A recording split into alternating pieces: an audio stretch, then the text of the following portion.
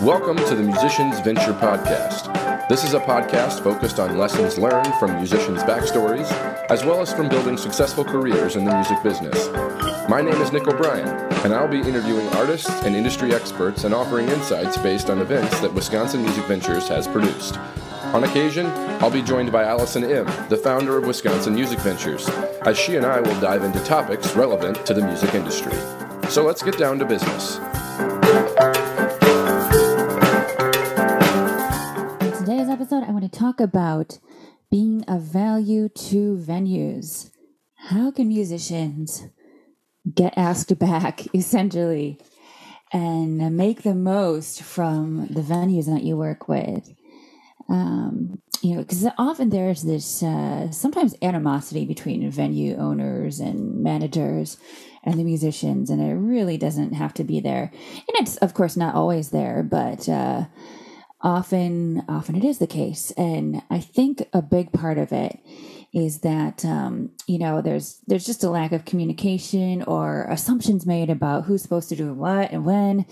But I want to just tell you a little bit about some insight from what we've been doing at Wisconsin Music Ventures with events, and really how we've been able to build a bit of a name for ourselves in a way that I think I can pass along to other musicians listening that can be of value to yourselves, plus some other tips that are just things that if you can do and incorporate in how you work as a musician, I think it will set you apart from other musicians out there. So, the number one thing that I think that we have been able to do as an organization, as Wisconsin Music Ventures, that has really gotten our name out significantly during this time of COVID. And it's just, a lot of this has just been luck. Some of it, of course, it's a lot of hard work too. But what COVID has done to venues and to the live music industry, but to venues especially, and most places of employment, is that it has really sharply decreased the availability of people in the workforce. For all sorts of reasons, but many places just do not have the staff that they used to. And so especially now, but even before, musicians who can just handle everything themselves can show up. They have everything they need. They don't need a single thing from the venue, or if they do, it is so so minimal that they barely even notice that you're there. That can bode well for you because that is what most places are really looking for, especially right now. That is how Wisconsin Music Ventures was able to really get asked to do a lot of things, is because we were originally set up as a pop-up style concert series. And once COVID happened, which was very early in our existence, and you can hear all about our story of what exactly we have done and how I've been on a lot of podcasts for other people. And there's, if you visit wisconsinmusicventures.com, there's a little in the news tab, and you can see all the different podcasts I've been on. And I highly recommend all of the podcasters who I've talked with. But I've shared the story in multiple places and from different angles there. But yeah, people saw us and saw that we are essentially, a ready-made events business. So they started hiring us to put events together for them. And that meant that these places that we have worked with and gotten hired by didn't have to do a single thing, because we would staff the event, we would manage contracts, we would select the musicians, we would, help the musicians load in, load out. We would, if needed, we would bring in a sound engineer. If needed, we would do all sorts of other stuff. The venues literally needed to give us nothing. So, I guess maybe electricity, occasionally a chair or something, but that is how we have really been able to, get ourselves out there. And word has spread that we are this very self-made, I can't think of the term, of course. Whenever I get the microphone in front of me, I forget everything, right? But we can handle ourselves. We don't need much from anyone. And we try and get that out of the musicians that we work with too. Make sure you haven't forgotten anything at home. We ourselves try and bring waters for the musicians so that they don't have to even go to the venue for that. Although sometimes they do. Totally fine. That's rather expected. But again, we just try and think of everything that could be needed. So that is what I would first and foremost try and think of as you are going to a venue. Think of everything you could need and try and handle it yourself before you even walk into a venue. If you can even bring your own sound engineer in some cases, if that's okay with them, that will save them the hassle of having to book someone for you for that event. It will save them the cost of doing that. You can build that cost into your own. You might know someone who does it a little bit cheaper. If that's a thing that you can do, I don't know. It just depends on the situation. But the moral of this story, again, is to think about everything you generally ask of from a venue and see if you can get it to the point where you don't need to ask them for it ever again. As little, get in their way as little as possible. And you will likely get asked back more and more and more and more because they love not needing to think about the musicians. Some other ways you can really be of value to a venue that I have thought of, and you can jump in and let us know on social media if I'm missing anything, but there's a few other things here I really want to talk about. Of course, every venue wants people to show up.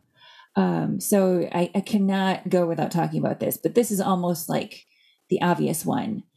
Get people to your shows. These places are booking you because you are supposed to bring people in their doors. If you're not bringing people in the doors, there's no point to bringing in live music. So yes, in some cases, some venues will have a built-in crowd. But I would never rely on that. I myself would assume that no place has a built-in audience and plan accordingly. Work those social media followings with the hashtags, trying to catch new audience members and followers in different cities that you might be performing in. Ask your friends if they know anyone in this area. Say, hey, you'd love to meet them. Come on out. If you can get people to your shows, guaranteed you will get asked back to that venue. And that's ultimately the goal. You want to get asked back before you even need to say, can I come back here to play? And it can happen. Promote their stuff. Promote not only your stuff with them, but while you're there, notice what's coming up next and say, hey, while I'm here tonight, but it looks like they have a really good blues show coming up tomorrow. So make sure you stop on out for that. Hey, it has nothing to do with you and your music, but it has everything to do with them and getting people back in their doors. If they see that or hear that, that is like gold. They will see that you are a very unselfish musician. In fact, that you are so concerned about that venue doing well that you are talking up other people's music. That will go a long way. And then the last thing I wrote down here that I think is really valuable is getting people to take pictures. If you have someone to do that for you at your event, that's a great way to gain followers, honestly. If you don't know anyone there, if you don't have anyone along, which you really always should. It's a great way to meet people. Say, hey, if you notice someone who's rather engaged with your music, say, hey, you know what? Could you send me, could you take a couple pictures of me here and give them your card, which ideally you have on you, and say, hey, could you shoot me these pictures after the show? And because I love to take pictures or have images from every event I do, and then post them on your social media. The next day, say, hey, shout out to, I don't know, Karen for taking pictures of me last night at the saloon on Calhoun. I really appreciate that, and everyone go thank Karen, maybe give her a shout out with a mention, and then send those pictures to the venue, because the venues love images, especially recent images of what's happening at their venue. Even better if you can get images of crowds of people at their venue, crowds of people enjoying their space. Although that's getting a little bit pickier, but be thinking about how you can be of service to that spot, especially if you want to be back there again. If you really like it there, these are all tips and tricks that are fairly simple, and many of them can help build your own following. If you get Karen to take those pictures for you, that is an easy fan who will likely feel very special from having been asked to do that. You'll have a way to keep in touch with her because you now have her contact information from getting the photos from her. And now you've done something for the venue all at the same time. It's a win-win-win. So these are the recommendations that I have for you for today. Just make sure that you are spreading the love, sharing the wealth with at the venue, for the venue, with the venue, at every gig you're a part of. And you will easily be asked back. Thanks for listening to the Musicians Venture podcast. Please leave ratings and reviews from wherever you're listening from. Check us out online at themusiciansventure.com for more information on what we have happening, to find past episodes, and ways to get in touch with us. Find us on social media at The Musicians Venture on Facebook and Instagram, and at Musician Venture on Twitter. Like and follow us on all those platforms, and hey, while you're there, engage with and share our content with your friends. The Musicians Venture podcast is hosted by me, Nick O'Brien, with guest host appearances from Allison M. The podcast is produced by Shannon Coulard, with theme music by Mike Newmeyer. Thanks again for listening.